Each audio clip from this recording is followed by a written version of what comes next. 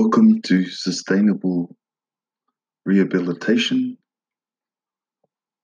Sustainable rehabilitation is about the taniwha/guardian that lies within and the taniwha/guardian we commune with, and how that fundamental idea might perpetuate rehabilitation for us as individuals and for a Māori nation to lead the world in all things sustainable to creating a better world for future generations.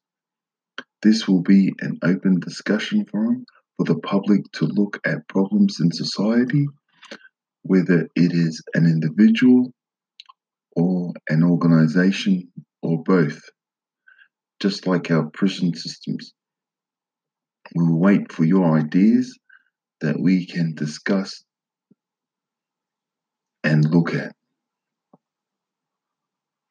So how this will work, the public identifies the issues, the forum understands everyone's interests, lists the possible solutions, evaluate the options, we all agree to a consensus, we create a document to agreements, we monitor and evaluate, agree on further contingencies if required on consensus.